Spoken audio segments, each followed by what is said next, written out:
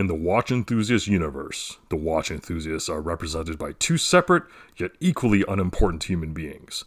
KC, who has nothing, and JonJon, who knows nothing. This is their podcast. The Casey and JonJon Show! Hello, everybody, and welcome to the 53rd episode of Casey and JonJon! I think I missed out on the word inaugural, so the 53rd inaugural episode. Just pretend you didn't hear that first honestly, part. you've been actually missing out on inaugural for quite a while. So Oh, I have? Yeah, you have. Okay. Yeah. Well, season 2, blah blah blah, excuses, etc. Yeah.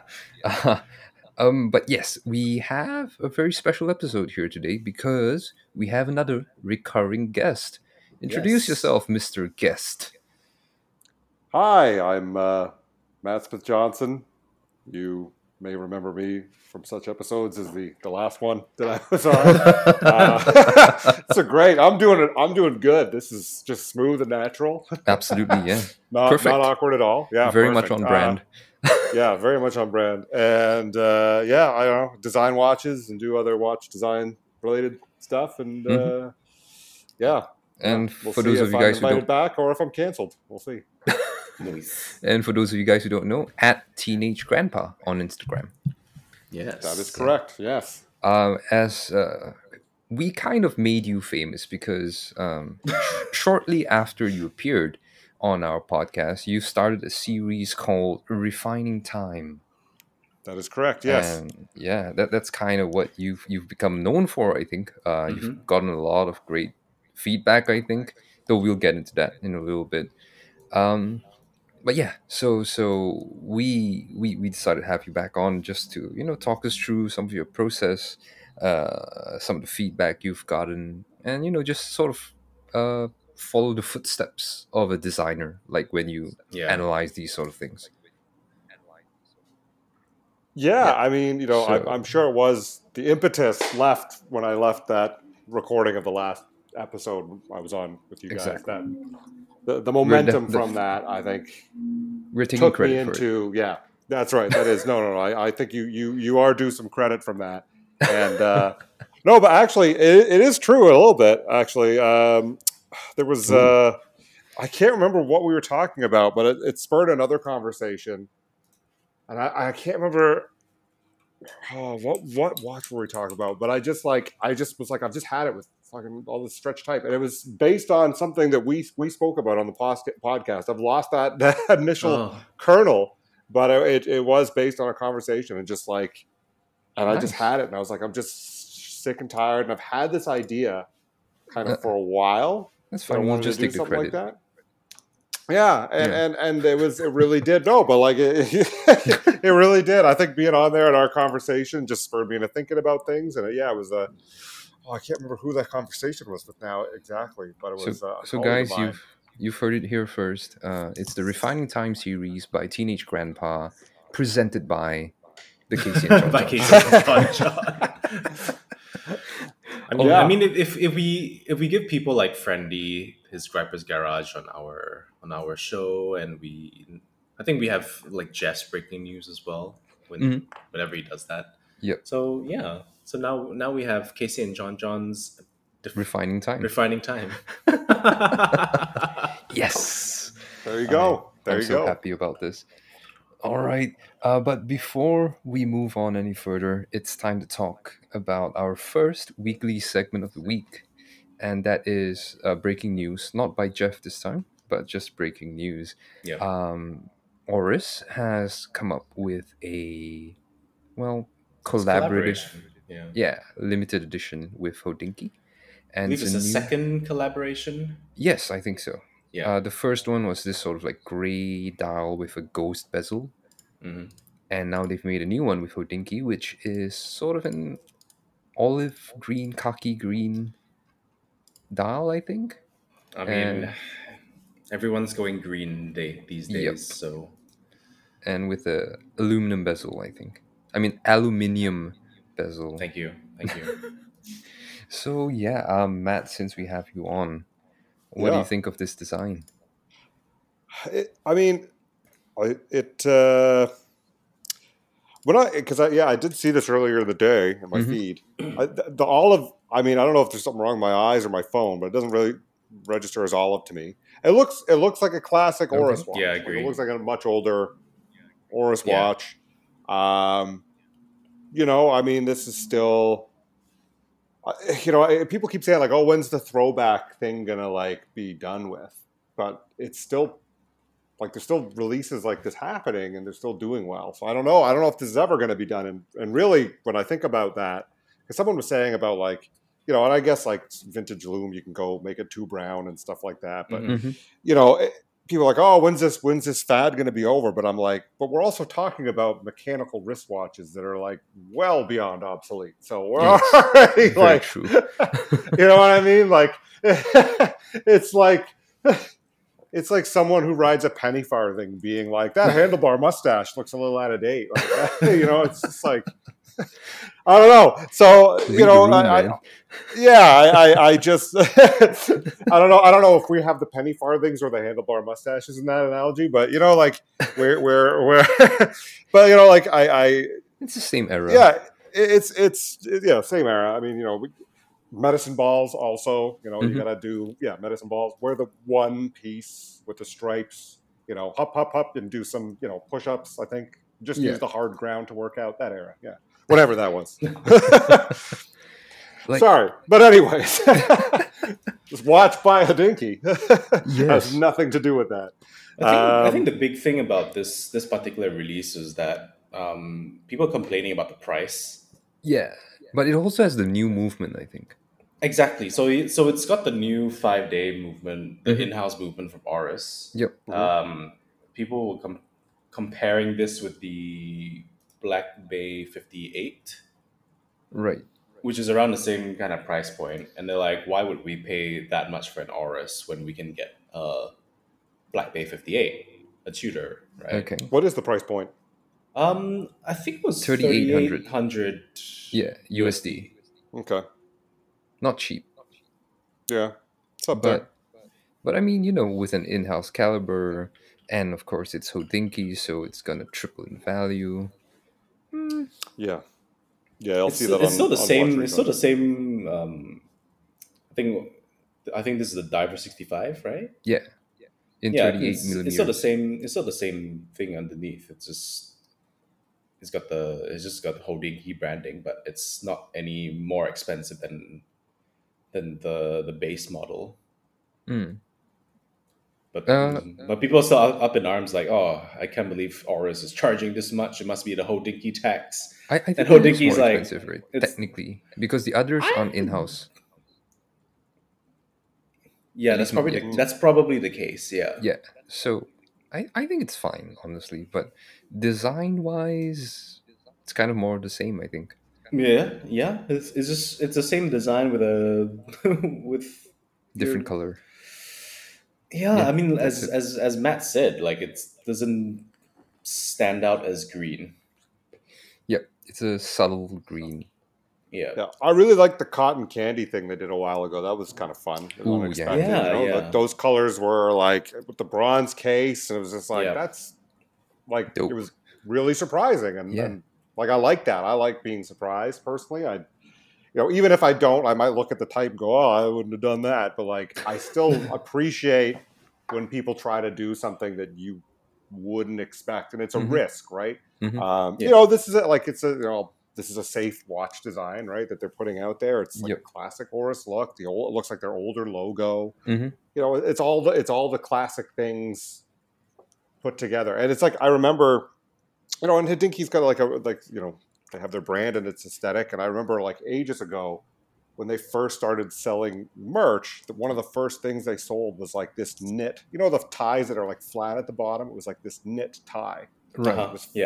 And I like, my old grade 8 teacher and my shop teacher used to have one. That's what I associate that with. But also when I saw it on there, I was like, oh, it makes sense. It makes sense for their brand to have that. And I just feel like, it was just a classic staple thing. There's a little bit of nostalgia and that feeling, even when I was like, oh, my shop teacher used to wear that. Like, that's intentional. Like, I think that's, it's an elevated much more luxurious version of that now. This was like ages ago in terms of internet properties, but yeah, it's the design is it's safe, and I think they've got a track record of putting something up and it's gone in a flash. So yeah, that's what it looks like to me. It looks like that would succeed, right? So yep, pretty much. I'm sure it'll sell out in a heartbeat. Yeah. No questions asked. Yeah. All right, but enough about that. I think we give Hodinky too much time of day. In addition to a certain other eponymous brand that we will no longer talk about. At least for a year, anyway. Yeah. Or until the next debacle. Yeah, or the next, clusterfuck. I think that's a better term for it. But yeah, so Matt, getting into the meat of today's topic, we wanted to just sort of refine time, right? So you've come up with the series, you've done a bunch of watches where you've, for those guys who don't know, please go check out @teenage.grandpa on Instagram. The series is fantastic. I love what he's done. But yeah, so basically what you do is you sort of take watches that you think are on the brink of greatness, like a design that you think could be better, and you change them. And then you post up your edits pretty much. And then you sort of take feedback, right?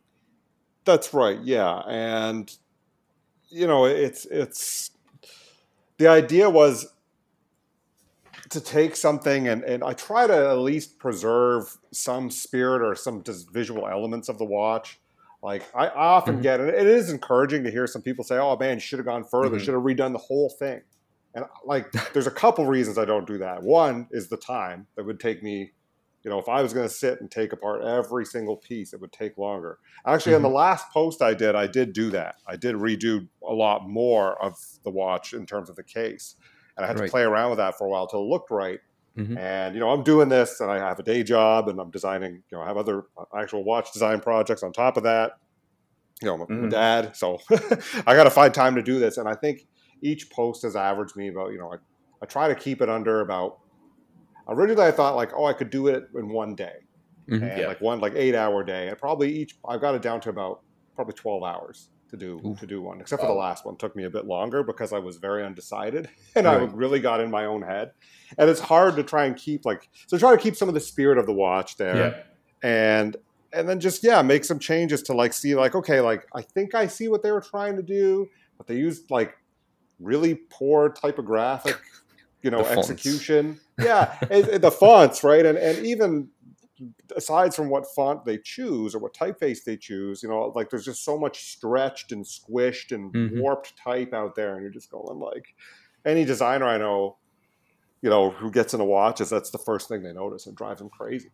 And huge brands are really guilty. Like Patek Philippe is on there. I've already done 2 posts about Patek Philippe, and I haven't done too many posts. I haven't been counting. I don't know, 8 full posts, and I do small snippet ones as well.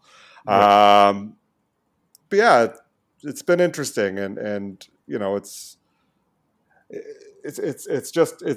kind of like scratching an itch for me in a weird way. Like something that bugs you all this time, right? Yeah, the first post was actually the one that bobothered me the most. For the longest. I could tell the Van Cleef and Arpels. Yeah. Oh my god, that thing drove me crazy. From the caption, I could see that. Because I remember, and if you look at the back, and that one. So that one was that one took way longer to make that post because I had to come up with the idea, and I had to make the format and figure out a template. Yeah, and then because it's the first one, right? Yeah, it was the first one, so there was so much to sort out. And I actually did the back of that watch, and I've never shown it. I went in and did other things too. Okay, so I actually did the case back for the Van Cleef and Arpels. It's like this 2 time zone watch, but the back with the movement, because the movement is beautiful, and the type surrounding it was just driving me crazy. But anyways, it wasn't worth showing because I'm trying to make this bite-sized, consumable design content. I don't want to, go on for too long about everything. So I try to keep it concise, and for that post, I was trying to figure out the format, 10 slides, redesign the watch, figure out how to write, what kind of tone to do it in. I was making I had an idea for the logo, and the name changed. The name of the series changed 3 times while I was making that post. Okay. But getting that up and being able to like show what I had seen was like, oh, you could do this and that watch would be so cool. And it just felt good, you know, and I've had a comment at one point where someone said, oh, you must really hate these watches. I said, no, I love watches. I'm interested in these things, you know, like even if they're, you know, another one on there that stands out in this category is the Speedmaster Retroprante, the split second Speedmaster. It's an automatic one with kind of like an X33 style case.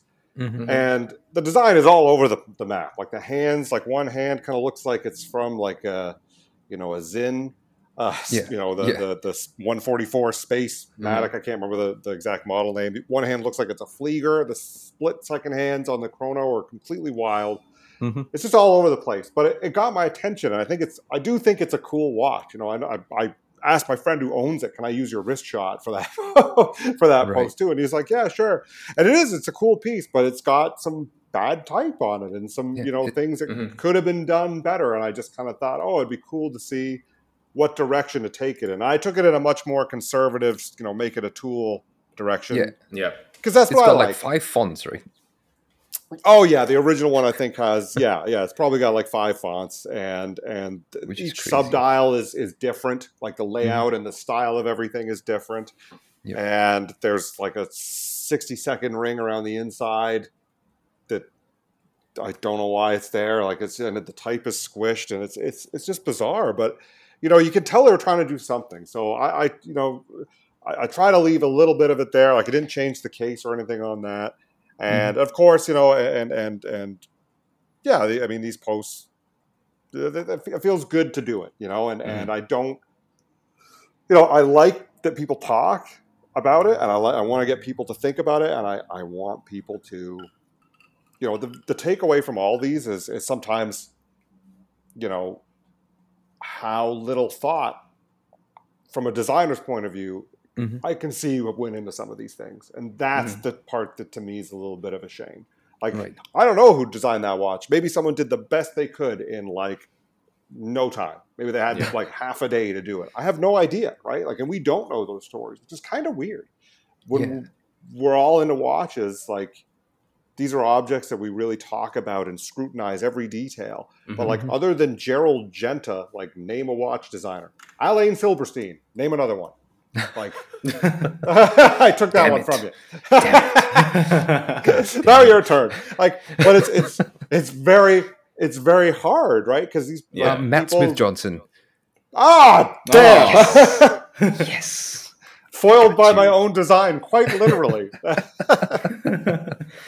But yeah, I mean, these are big companies releasing some big name watches, and once you point them out, it's kind of weird. Like, why didn't more thought go into this, you know? And that's kind of what's been so interesting about your series that you've been releasing. Yeah, and I can't, you know, and that's what I was going to say is I don't care if everyone likes what I do, because obviously I can't, and I won't get everyone's approval. I don't expect it, you know. And I have people look at my watches and say, "Ha ha, you suck. This is terrible." Like, and you're fine. Go ahead, think that. I don't care. Like, it's up for you. I'm not telling you what needs to float your boat. You might think this is great, and you know, some people will like some of my posts, hate others. Some people hate all of them. You know, and I'm. It's fine. All of those reactions are cool. I get a lot of encouragement as well, and you know, it just. I hope the takeaway is just like people could do better, and I think, you know, these are pieces where, you know, like I did a Patek World Timer, and I think it costs. I think the original sticker price on that was $125,000 US, and again, it's using a different. It's using this. A different system script font, which is the thing that also drove me really crazy about the Van Cleef and Arpels. It was using monotype Corsiva, which is a typeface developed for, you know, to be like online script, or not online, sorry, desktop publishing script typeface, so you can do like birthday invites and print them out on your dot matrix, or it's actually meant to be very visible on screen, because screen resolution wasn't always what it is today, you know, with like Retina display.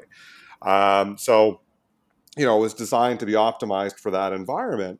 And then to see, they used Lucida calligraphy on the Patek, I believe, and it was squished and stretched and all kinds of things. But again, it's like this is a typeface that has come on every computer I've had for free.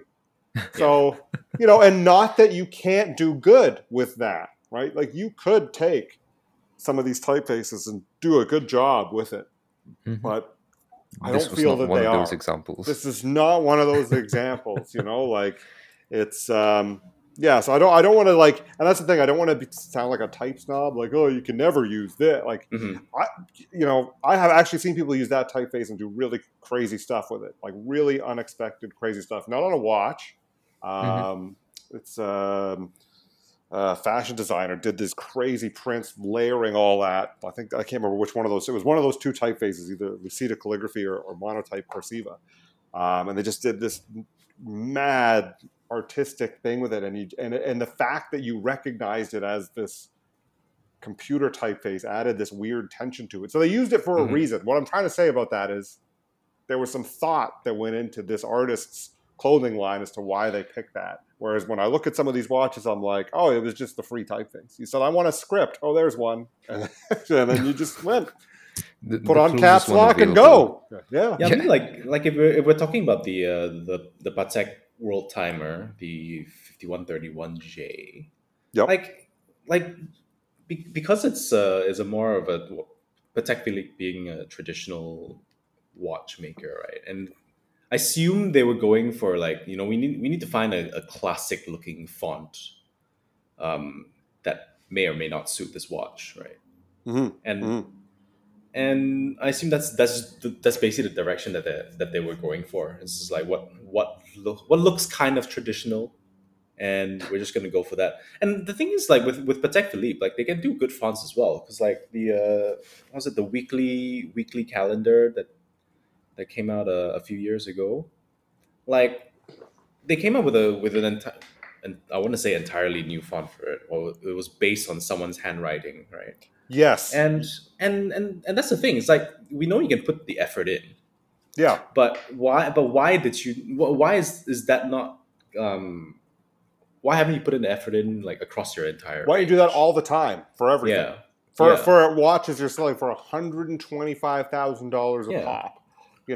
And I get some messages that are not necessarily comments, but people message me and like, I do get the how dare yous and like, and whatever, like, sure. Like, you're bastardizing this traditional. Yeah. Like, and, you think you can improve on this design? Yeah. How do you think you are? Yeah. I had, you had a thing you posted a while ago where it was like, name a negative experience you've had in the watch space. I almost responded to it, but I was like, I don't feel like talking about it right now. But this is ages ago. I commented on somebody modified a Royal Oak, a solid gold Royal Oak, and just like try to make it blingy, and just it looked like they did it with a Dremel tool. It was painful.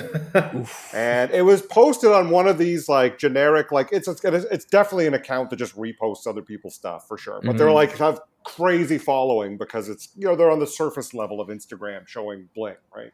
And it said like, what do you think about this? Yay or nay? And I just couldn't help myself. And I was like, nay, look at this. Like it's done terribly. Like this is bad. And then this guy got so offended that I thought it sucked. And he like, he messaged me. I can't remember the exchange anymore, but he messaged me and I laughed because it was so serious. And so of course I poked the bear and I was like, I can't remember what I just doubled down on it. And then, but then it got weird and he started like DMing me and he was going through my profile and like commenting on old posts. Like, you've got no swag, you got nothing. You're, look at this. Your collection sucks. And it was all hilarious to me. So it was negative, but also it made me laugh the whole time. Like, so I don't know if that really counts, but it sounds like you had fun, man. I still kind of had fun. It was a little weird because I was like, this guy's going through my profile. I'm getting pretty mad now, which is a little concerning. He looked kind of like a trust fund Encino Man, like his profile picture. So I was like, I don't know if you remember Encino Man. Yeah, that's a really relevant reference, but Brandon Fraser is Encino Man with Pauly Shore back in like 1994. But anyways, he got quite upset. And so like, I don't remember how I got out of this, but it's fine. It's fine. Like we said, man, this is what we came for. I've completely lost the plot now. This is the feature of the Casey and JonJon show. Yes, especially when Matt's on board. But okay, so to bring this back, please, if you please want do. to. Rein me in. Thank you. Let's talk about the feedback that you've gotten, right? So sure. Could you tell us which redesign or which refining time got the best feedback and which one got the worst feedback? As far as you can remember, at least. Oh, man, it's hard to know. It's very... I'm going to say this. It's very hard to know because, seriously, like, a lot of the comments are very well thought out when they're talking to me. And even, like, there's, like, partial agreement sometimes or things, oh, you should have tried this. So I have a lot of really interesting conversations that I feel like, it makes me feel like I've achieved my goal when people start asking questions like that or pointing out things like that. I'm like, yeah, you're, like, talking design. This is the whole thing. Right. I'd say the one that, what do I think the most? I think the least popular one may have been, I did a lady chronograph Royal Oak offshore. I think that might have been the least popular one I've done. The one with diamond bezel, I think? Yeah, I think that might have been the least. The one the one that I was less satisfied with personally was the other Patek one I did. And it was more of a technical thing where I didn't check. So I've started doing this. I test post some things just to see what it looks like quickly. Okay. Right. Because I've had some issues with downsampling some of my photos. Yeah. So I did the other Patek. It was the annual calendar 550p, and my post ended up the type ended up looking so thin. And it was just came out like compressed, right? Well, it was the compression, like the JPEG, like it just choked it out a little bit, like because the dial's silver and the type was black, and it just like made it look way thinner. But it was also the issue of anyone who's used Adobe software can gripe about all the things that happen when you update. But like because I work in Adobe Illustrator, then port part of that over into Photoshop to finish it off. Yeah, and there was kind of a loss from the preview in Illustrator after my last update to what was actually happening. So it made the type look a bit thicker than it was. I would have chose a different way. And then I drop it. Then you drop it into Photoshop, and then you lose a little more because I link it as a smart object, whatever that's worth to anybody. And then you output it to a smaller, and then I put it in the template that makes the post, and it gets even smaller. And then you have to, save for web JPEGs to make the post. And then you put it on, and each time you kind of lose just a little bit. So that one was I was a little bit personally disappointed with how that one turned out. And people definitely pointed out like, hey man, the type is really thin. I'm like, what are you talking about? And they're like, you're not gonna be able to read the style. And I'm going, what? I went and looked and I went, oh shit. Like it got way thinner. So like, I kind of, and I put something in my story on that time. So that one I was a little personally a bit deflated about. And then the AP 37 millimeter chronograph, like I don't know, maybe I just didn't pick a piece that people were, particularly interested in. Picking a lady's watch maybe was part of it, but I wanted to do it, like, and it's a watch that stood out to me also, that it was like, man, that's like, why don't they ever try layering their thing? And I did get I did have an interesting conversation with Bradley from Autodromo on that one. Because he pointed out, like, what your design's kind of cool, but like from a technical standpoint, that might not be able to be done. But then someone else chimed in and like, well, you might be able to do it, but you'd have to, you'd have to change, because people who aren't looking at this, I'll explain. You know how Royal Oak has that like kind of square pattern on their dials. I'd always wondered why not do, and also there's the Royal Oak kind of classic, which has that square texture, and then there's like an engraving over top of it. I don't know what the name of it is, but it adds that extra texture, right? But the offshores don't always have that. They'll just kind of be the squares sometimes, right? And I thought, you could make those squares a little lower profile and do a sandwich dial with like a piece of sapphire or something, and then print on the sapphire, and you could preserve that pattern throughout the whole dial. Why wouldn't they do that, right? And I put applied indices on there, which was the problem, which was like, well, you'd have to then take the sapphire and like mill out an area for that indice to sit down, because otherwise it'd be too tall And then I thought, oh, but you could make the anyways. Those are the kinds of conversations that were being had, and I think some of them went into direct message after a while. But I was happy doing that one. I didn't feel bad about it. I don't think they had the best reception. And as I said, like, so I've had people comment on one of my watches, like, this is great, this is amazing. Keep going, and then go back. I put I did a throwback post the other day to the Breitling I redid, and someone who's loved some other posts hated that. They just really didn't like that. They wanted me to go in the completely opposite direction. The evil, they wanted the aerospace evil. Yes, was that? Yeah. Because I took that and brought it back to in the early 2000s. They had a version of that watch that I quite like, and couple of things I wasn't too keen on. I mean, it's a cool watch. Like I would wear it. There's so many watches I would have, but there was a couple things with the bezel. I was just like, in the original one, I thought, it could be a little stronger. And then, this most recent Aerospace Evo has a really chunky bezel. I thought, that kind of solves that problem. I wonder if I could bring the rest kind of back to that previous version, but update it a bit, make it just a little more sleek and a little more modern, and bring it back towards an aerospace thing. And actually, of all the posts I've done, that one is the one where I was like, man, I kind of want that watch. I kind of really want that. Dude, I agree. I really was happy with that. But he, this guy, this commenter wanted me to go the completely opposite direction. He thought I should make everything bolder.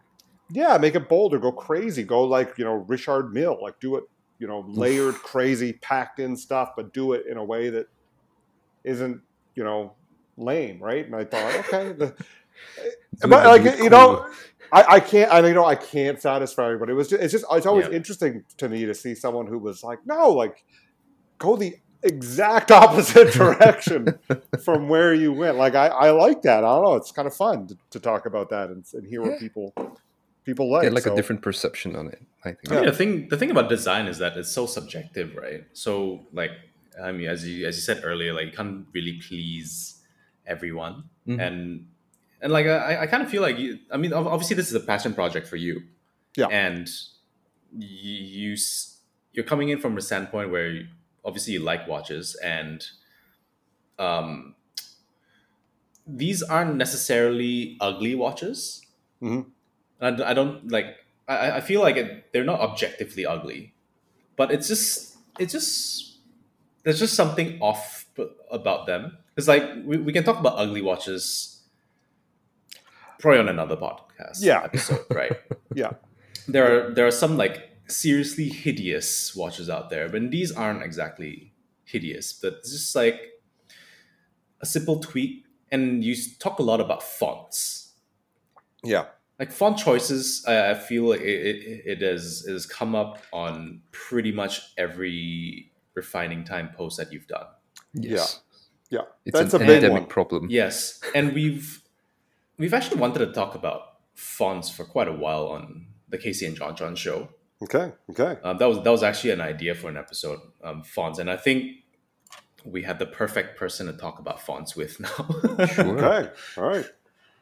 So, why do you think fonts make such a big difference on design? That's a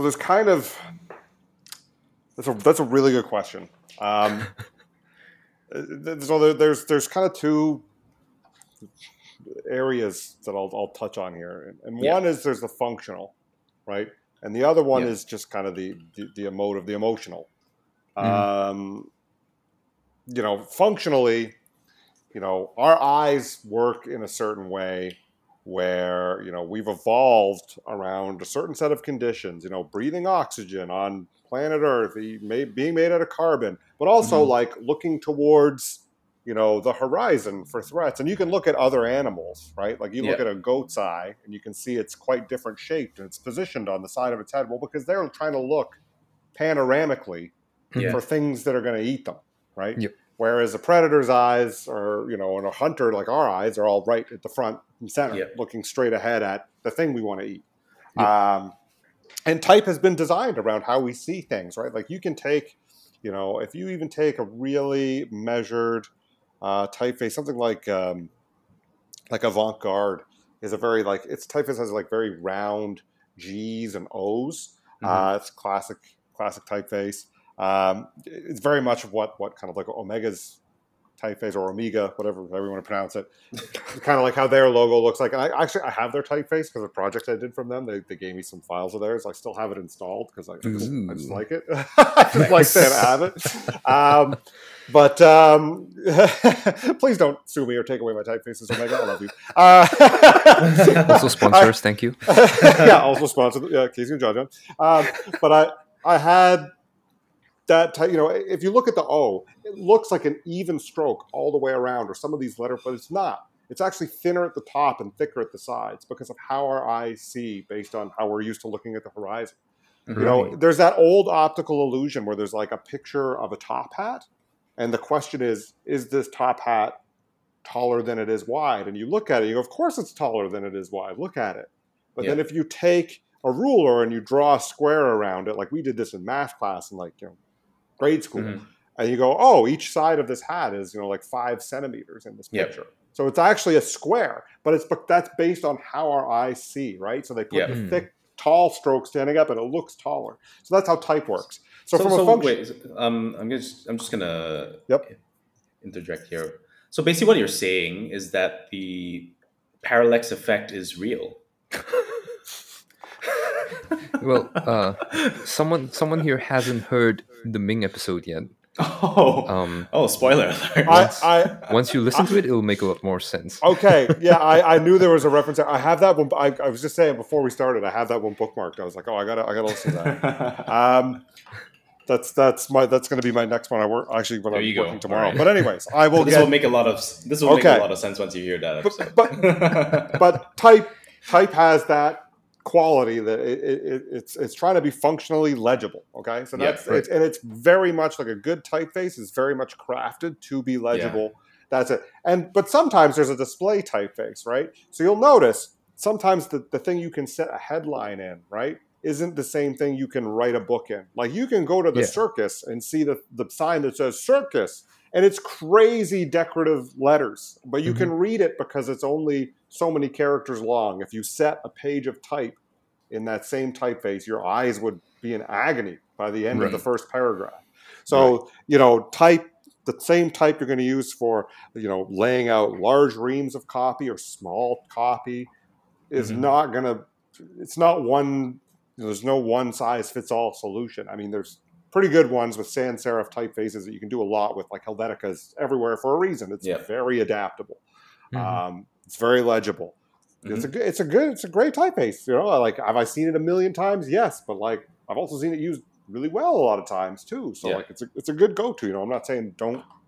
You go ahead, use Helvetica. I don't care. But it's also like. So then that's from a functional standpoint, but then like from the emotional standpoint, like you might not gain what you were looking for with Helvetica, right? Like if you want something to, look, I'm trying to think, if you want something to look, let's say just really clean and Swiss and classic from the 70s, you can use Helvetica. It'll convey that emotion. But if you want something that looks scattered and, frightened and claustrophobic, like maybe you're making a, horror movie poster. Helvetica is probably not what to go to. Like it's probably not going to convey the right feeling. I don't know. I'm sure there's someone who's taken it and like hacked it up or done things to it. There's always a way to do it, but it depends on the use, the application as well, right? And so the application that's where a designer comes in and decides what is the intent. And sometimes illegibility is the intent. And I'll give you an example. So I'm really into heavy metal, which I don't know if I've ever brought that up. I love heavy metal. I think you have. Yes. You used to be a drummer? Yeah, that's right. Yeah, I can't believe you remembered that. Yeah, I love heavy metal, and I have a book of logos. It's not near me at present. No, I think it's in the house right now. But it's this guy. He's done like a lot of these kind of like Norwegian death metal and Northern European death metal band logos. And they all have this same quality where they're like hyper illegible and scratchy and they look that way. Feel. It's a feel, right? And you say, well, I can't read, and like there's a running joke and there's even memes about it where you can't someone has a stack of firewood and they're like, what's that new band called? And they have this just picture of, twigs laying on a piece of pavement. But like part of that thing though is like, if you're a metalhead, that's a subculture. And you're probably a nerd and you're probably kind of insecure. And it probably took you a lot of digging through like record bins or looking, I guess not record bins anymore, but looking around online to find this obscure band you really like.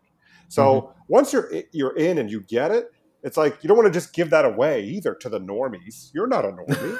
So you want to keep that. So there's that functional part of illegibility. It keeps it on an inside thing. If there's this one, if you want to see a crazy logo, if you just look up Blood Incantation, that is a band. But of course it is. If you look up their logo, like I can barely make heads and tails of it. And I've seen a lot of metal logos and it's very confusing. But I can identify that logo on someone else's shirt because I know what the general form is, and I'm in. So I'm a nerd. So another nerd, hey, you like sci-fi heavy metal too? Cool. Like that's, nobody listening to this gives a shit about that. But I think, I'm having a look at the logo now, and it just looks like seaweed to me. Yeah, exactly. So it does. Here's but the other thing, I do think that because in heavy metal you can't hear what they're saying.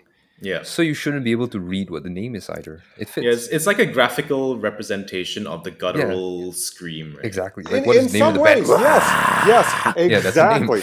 Exactly. And if you listen to bands like, and this guy has it broken down, and there's other people who've written about this, but like fast bands tend to have logos that are kind of pointy and sharp. Because they're fast, and you think of things that cut through the air. Yeah. Bands that are very epic have things that almost look like cathedrals. And in this logo book, it's called Lord of the Logos, this book.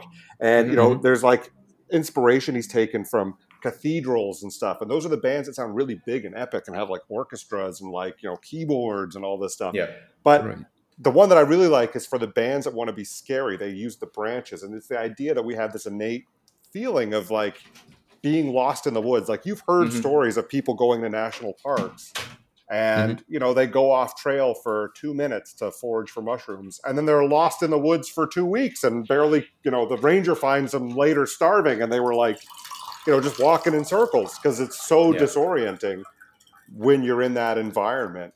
And that's kind of what the logos represent as well, right? It's this idea of just like disorientation and kind of fear. And so for the application of nerdy heavy metal, those are a great typography. Yeah, like that ticks all the boxes. It looks like the sound of screaming.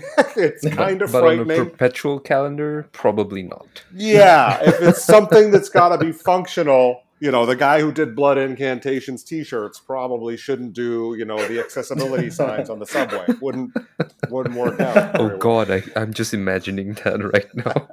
But to bring it back to watches, right? Yeah. I would say designing fonts isn't very widely done. Like I feel that probably the most famous one would be Breguet, right? The Breguet numerals. Yes. Off the top of my head, I can really only think of like Hermes. So Hermes on their Slim Hermes line, like they had fonts designed specifically for that. Yep. I think I want to say Arceau. Maybe I think that's how it's pronounced. The Arceau line. They also had fonts designed for that. I think another one would be like Chanel. The Chanel Monsieur watch. Like they also had, the numerals were also designed specifically for that watch. And the thing is, like, there's not a lot of fonts that are specifically designed for a particular watch. And like, how hard is it to come up with like a particular numeral or font for a brand or a watch? Yeah, instead of just like ripping off Microsoft Word, right? Like in the case of these Patek Philippe's. I mean, it's work. So it depends on the dial you've got, right? Like, so if you just have, like a standard, it's a 3-hander, and you've got 12 hours around the outside, maybe some minute chapter ring or something. You only got to do, you have 10 numerals you need to design for that. Yeah. Right. It's not a huge task to do that. But if you had something like, we'll go back to the world timer we were talking about earlier, now you need a full typeface because you got to type out every, time zone's name, and you got to do that. And so it would be a lot harder to do that, right? And I've had a couple people say, why don't you do this? And I go, I have done it. And I have one on my website that I've done that was supposed to be used for a project, and it didn't happen. And it's kind of like available. It's called Endura. It's just a numeral set that I designed on my website. I'll try to post it later again so people can see if there's an interest for that. But it's and it was based on my old when I worked in a steel shop. My foreman, my boss, had this particular way of writing numerals. I just really liked it, so it was like a very refined version of that. It's just like from memory of what he's long since passed now, but just kind of remembering what his handwriting looked like. So I should design some numerals around that.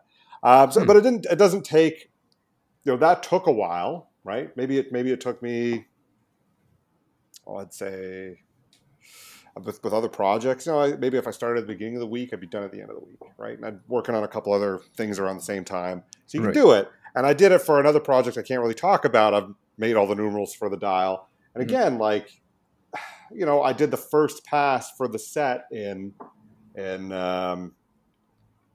I don't know, maybe the sketch of all of them in the computer, roughly, I don't know, maybe it took a day to get them nice where they were, and they were balanced, and I could put them on a dial and start playing. And then as I worked on the watch, I'd keep coming back and I'd notice this counterform needs to be opened up, or, this looks too open. This looks a little too wide. So I made some tweaks as I went. But it's manageable, right? I get it. If there's a full typeface, it's a lot of work to do a full typeface. Yeah. I've worked on a couple, and I have done, as a designer, graphic designer, I've done custom logos for people where there's only so many characters they're going to need to write out their brand name. Yeah. So, you don't have to really worry about that, right? You just do that, and then you go file, and you can find a typeface that matches that to go with it. Or if they have the budget, sure, design the full typeface. But it's a lot of work to make one that works, and you have to think of every character combination and every, possible configuration, because it's as soon as you hand it over to someone else, they're going to type out something that doesn't fit together well, and the spacing is going to look weird. And you're not there to set it for them. So you have to make it kind of idiot-proof. Because the only thing I know about fonts, and something that I regret learning, is kerning. Yes. Which is basically the way you space between letters. Yes, and then the way you space between lines is leading. Yes. Yeah. And that's right. God, I remember reading about kerning a long while back, and then they're like, we apologize, but once you see this, you'll never unsee it. Yeah. And God, now everywhere you look, you just start to see that spacing, that kerning is weird. Yeah, my type teacher said, once you learn this, you'll swear at your coffee cups. And I was like, what are you talking about? And then I'd be sitting there, and it'd be like, in Canada, we got roll up the rim to win. And it'd say on the side, and the space would be it's like R-O. It's what? You couldn't put the R and the O closer together? Come on. And that's kerning, right? The way you change different shapes to fit together in a typeface, right? Yeah. Yeah, and I see a huge lack of that just in general. A lot of people designing from desktop publishing don't do that. And obviously, we've also kind of got an eye now that is a little more lax on that. And it's due to the internet, I think, in part because you can't kern on a website. If it's something that's going on page and print, you can kern. And whatever you send, that gets plates made out of it to be printed, that's exactly what everyone's going to see. Yeah. As soon as you start going on, what are you looking on your phone? Are you looking at on a desktop? Are you looking on your laptop, a tablet? What device do you have? What browser do you have? There's so many variables. So type now, and I think we've just kind of, there's some really good typefaces that have some very smart kerning and ways of figuring that out. And I can't speak to how they make it do that automatically. Very impressive. So it's gotten better as time's gone on. Right. And but I think once you it's one of those things when you see the spacing between letters. And actually, a watch I love has terrible kerning. One of my favorite watches in my collection has some terrible kerning on it, which is it's my Seiko Jajaro, right? the Speedmaster with the belt. if you get in really close on some of the like where it says like alarm and chronograph, like it's kind of bizarre. Okay. And but like this, and this is I will say this, like when I'm putting these posts together, when I put up a refining time, I'm like, I hope people don't think I'm an asshole. Like, I hope, like, because I have watches that like, that have weird things to it, and I'm fine with it. I like the watch. I don't care. Like, it's got terrible kerning, but I still think it's really cool. So I don't want anyone to ever think that, like, my one fear is that someone will take it the wrong way and be like, oh, I like this watch, and he's trying to say I suck because like. Tell me I suck. I don't care. Like it doesn't matter.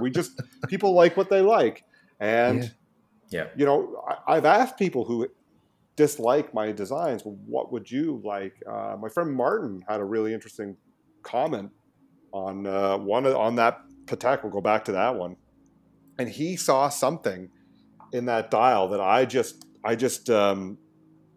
didn't see. Like I still kind of don't see it, but. For him, it was lost. Like he really focused in on. There's these little triangle markers, the time zones on the original, and I did away with those. Patek used to use these dots and these little tiny like applied indices on some of their older ones, and I just went kind of back to that. And I took some liberties with. I removed the sun and the moon, and nobody seemed to mind that. I don't like it, so I got rid of it. That was very much a personal thing, but it's the. He thought it would look like a ship's telegraph with the type being all big and kind of stretched into place. And that reminded him of, navigation. And, that's why one of the reasons you might need something like that. Right. And it just it didn't invoke that for me. When I looked at it, I still kind of don't see that. But he's not wrong either. That's through his visual experience as an individual human being. He saw that and thought it looked like a ship's telegraph. I even went and looked at a picture of a ship's telegraph again to be like, do I know what I'm talking about? Like, I don't see it. But I get it. Like a ship's telegraph does kind of have type kind of, stretched and crammed in there a little bit. I mean, a bit more tactfully than that Patek Philippe, I will say, in most cases. But, there are times where, incorrect is also right for some people, right? So it's fine. It's fine. I think it's very much a personal thing. Yeah. Yeah. So that goes back to like, your question, like what is with a typeface, like, there's all this, kerning and spacing and legibility and, having a technical understanding about how to use type. And then there's what it does. And part of that is completely out of your control. And it always will be, right? Like, there are things I've done in other design projects I've done, and I go, I can't. The client's going to see this, and they're going to say, this is awesome. And they hate it. And they might even hate the type. And you go, but why? It ticks all these boxes. But then you hear their feedback, and how they see it is like, oh, and sometimes, like, yes, you do get bad feedback as a designer also, but sometimes they say things that's completely illuminating to me. And I'm like, oh, I don't see things in that same way. Right. And it never occurred to you, right? In that sense. Or it never will, even some things, right? Like I still don't see a ship's telegraph there, but I don't know. Maybe I haven't been around ships enough. Maybe I haven't, I don't know. Like, there's always context to everyone's experience, and that informs how we see, right? So I mean, I love type. I love watches, and I just feel like that's why it comes up a lot. Is just like, man, like this is, I see a lot of bad type on watches, and it's a thing that I can kind of remedy. Also for the the practicality of putting out these posts is something I can remedy a little easier. I'm not going to be able to redesign the bracelet or case on every watch because it's just. Too much work. It's too much work, and I want to put these out, and I want to I don't want to redo the whole thing to where it's like now it's entirely my design, right? Like that's I feel like that. And I had a couple ones where I did that on the side, and I went, ooh, I'm going to do this, and I went, this is cool and all, but now it's a whole other thing. So I don't know. And now my problem is I don't know what I'm going to do next because I told you before we started, I've been quite busy with regular work, and I'm like, I'm having a hard time picking what the next one's going to be right now. So, well, it's a good thing that you brought that up because we were talking about this last night, Casey and I, and we wanted to perhaps come up with ideas for what your next project could be. Okay. So I'm gonna pose this: the Breguet Marine 5517. Look this up. I'm gonna I'll send it to our little group chat now. Yeah. Okay.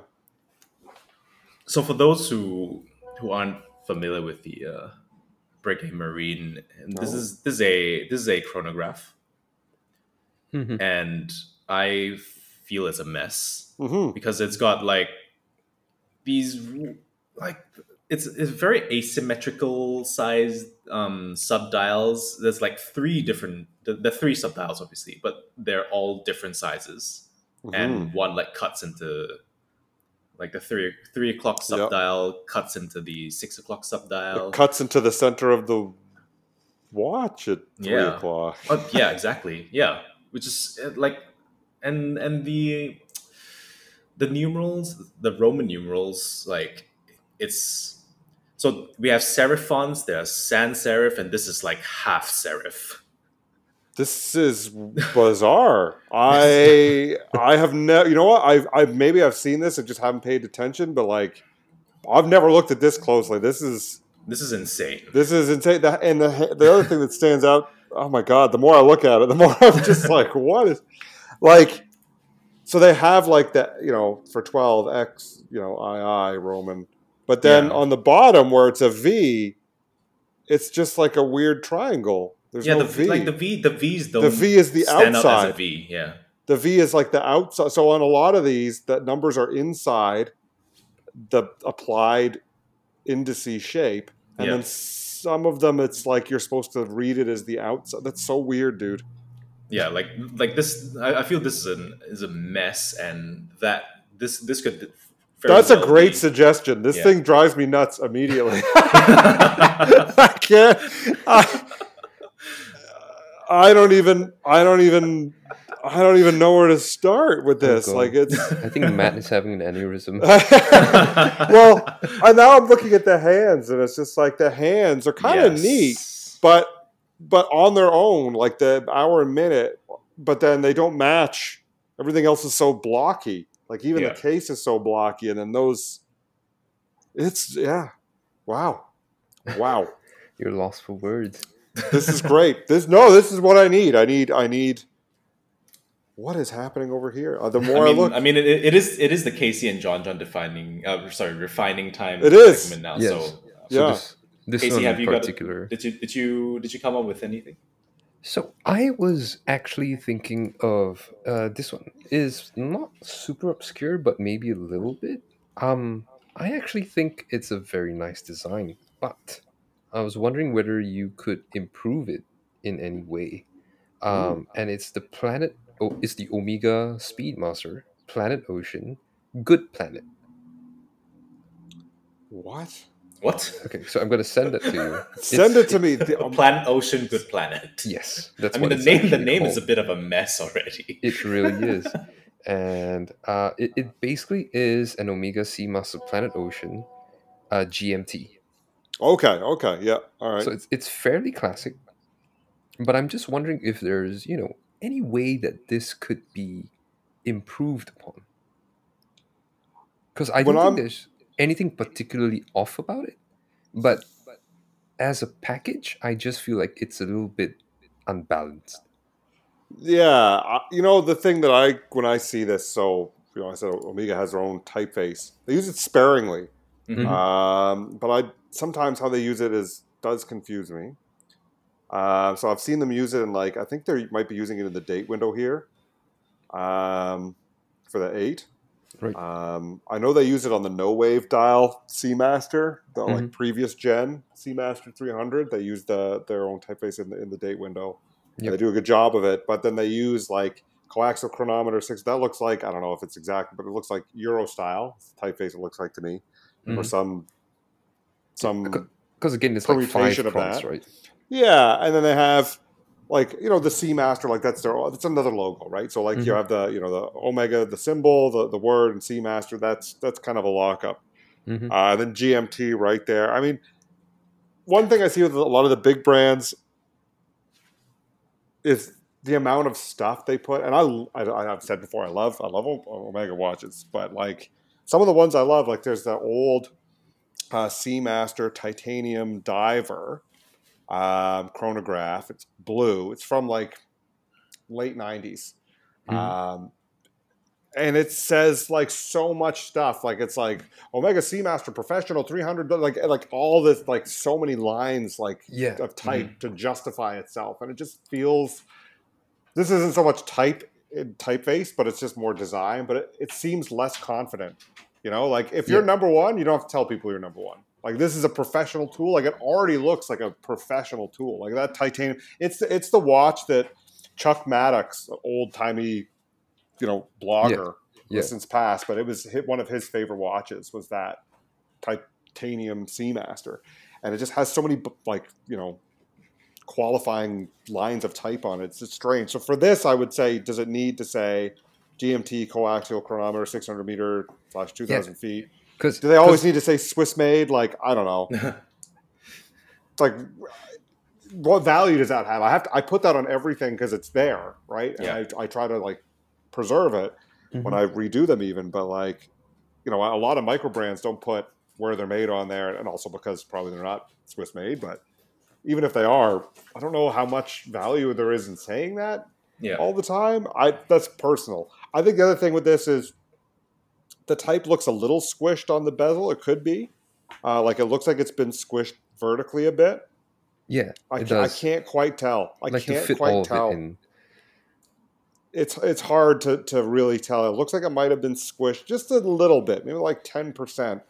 And there's like, if it is Euro style they're using here, like there's a lot of different cuts of it or typefaces like that where you can get lots of varied widths. So and that's another thing I see. Wouldn't say Omega is always guilty of this, but like some watches, I see this type on it. It's like they're using a typeface and they're stretching it. And if you go into the same type menu, go back to the website where you purchased that from. They didn't. They just took it from their desktop for free. But if you go to the site where you could purchase that, you could buy the condensed or the extended or the semi-extended or whatever. Like. So for this, I would say like the date window kind of doesn't match. Yeah, it makes the other numerals look very small. Yeah, and the date window was black and the dial is dark blue. And that's another thing that drives me nuts. It's not type, but it's like color matching. Yeah, color match. Like I think that's, again, like I see micro brands do it all the time. I'm sure but big brands for some reason can't afford to do it, right? And it's just you just go, why? Why do you all have a white date window still? I don't get it. So this isn't terrible, but I mean, like there are things where you can go, and I like these hands that they use a lot. Yeah, you could refine it. But I would say, well, maybe I'll do this one. I don't know. Yeah. There's a couple I've wanted to take further. And actually, there was another Omega that I wanted to take further. And just kind of break my own rule of not going too far and go really far. So maybe I'll do that. I don't know. It is enough that it irritates me. I'll tell you that. You've irritated me now because now I'm looking at it and I'm just like, right. Yeah. It's like it's almost there. It's almost perfect, but not quite. Not quite. Yeah. And so this sort of brings us to our final list of suggestions, I think, before we can wrap up. Okay. Because the Seamaster is, this Good Planet Ocean Good Planet is one example, and the name definitely needs changing as well. But you could also do, I think, some of the classics. So if you're talking about fonts and way too much type, the Daytona is definitely up there. The Rolex Daytona has like 6 lines of text, I think. Yeah. So that's definitely up there. Like the modern Tudor Pelagos as well. The modern Tudor Pelagos. The Speedmaster, Submariner. I feel like you could go through some of these classics and just say, hey, I would make these tweaks maybe. I have thought of doing a thing where I do some smaller tweaks because some watches, like the one you just sent me, the Planet Ocean, might be just like a really small thing. It won't be a huge breakdown, but I've thought of doing some, like someone pointed out to me the Black Bay chronograph, and I'd already noticed that it doesn't have a color match date wheel, and it's stretch type in the date, and they're using a typeface that you can totally just click the menu and like use the extended version of that same font, or the condensed version of that same font. It would fit without being squished. That's all very irritating. But then someone pointed out, they're like, I think they're using a system font on that. And I said, I'm going to look it up. And I actually went and took a picture of it that I had, like a high-res picture that I watched. And I went in my, I like went in the tachometer scale and I typed out some of the type and laid it over top and went, okay, and went through and had some guesses. And it's Myriad Pro, which is Apple's system font. Right. So you just go like, it's not, is it a terrible typeface? No, it was like the Apple brand typeface for like a long time, from like 2004 to 2011 or some long period of time. Right. And is it ugly? No. Is it the most inspiring typeface? Also no. Does it belong on could someone just look where these come from? I think also is a little bit, I don't know. So I have thought of doing some smaller ones, and that because that would be short on time nowadays. So these sort of like mini ones could be good. Yeah. Do a much shorter one, and I have definitely thought of that. And the other thing I want to do is actually highlight some good design. I haven't quite figured out the format for how to do that. Yes, we were also talking about that. Yes. We have so many ideas for what you can do. Right. We just don't have the talent. We have ideas for you.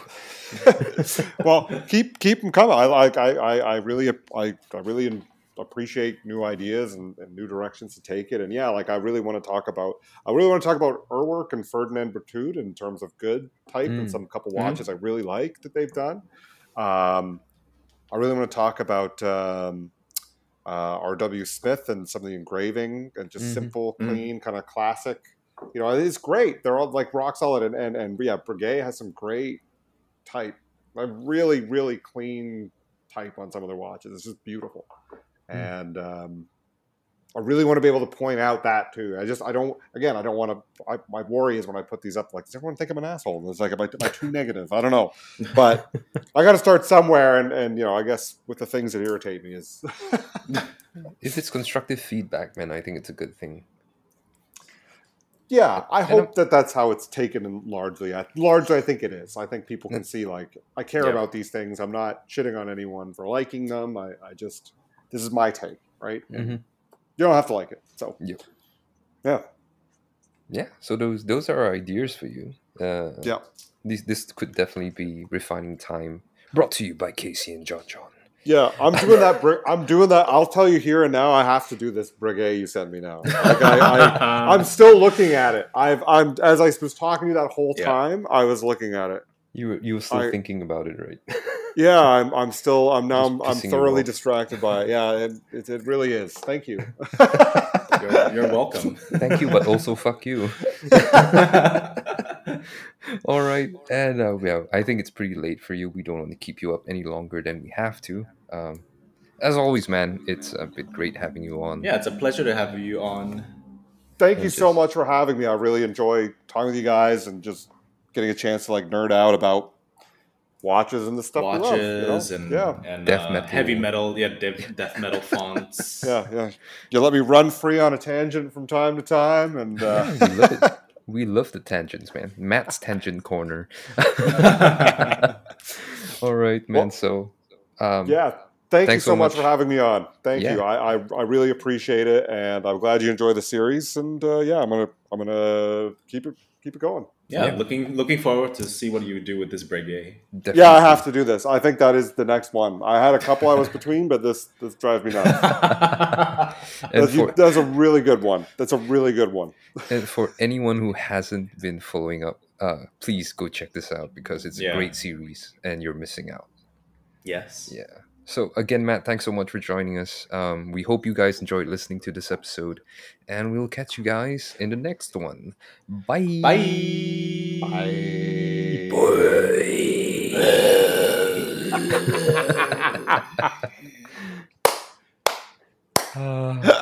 John, you gotta hit.